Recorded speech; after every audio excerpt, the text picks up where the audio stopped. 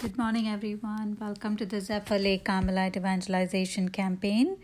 Today, we're going to continue to read 3 more questions on the topic of man's freedom. And the first question for today is 366 from the Compendium of the Catechism of the Catholic Church.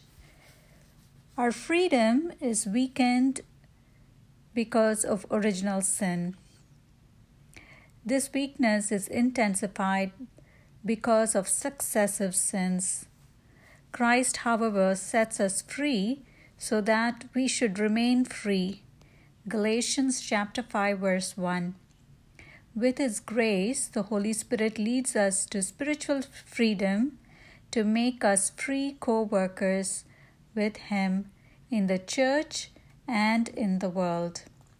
My reflection for this question will be at the end of this segment on question 368.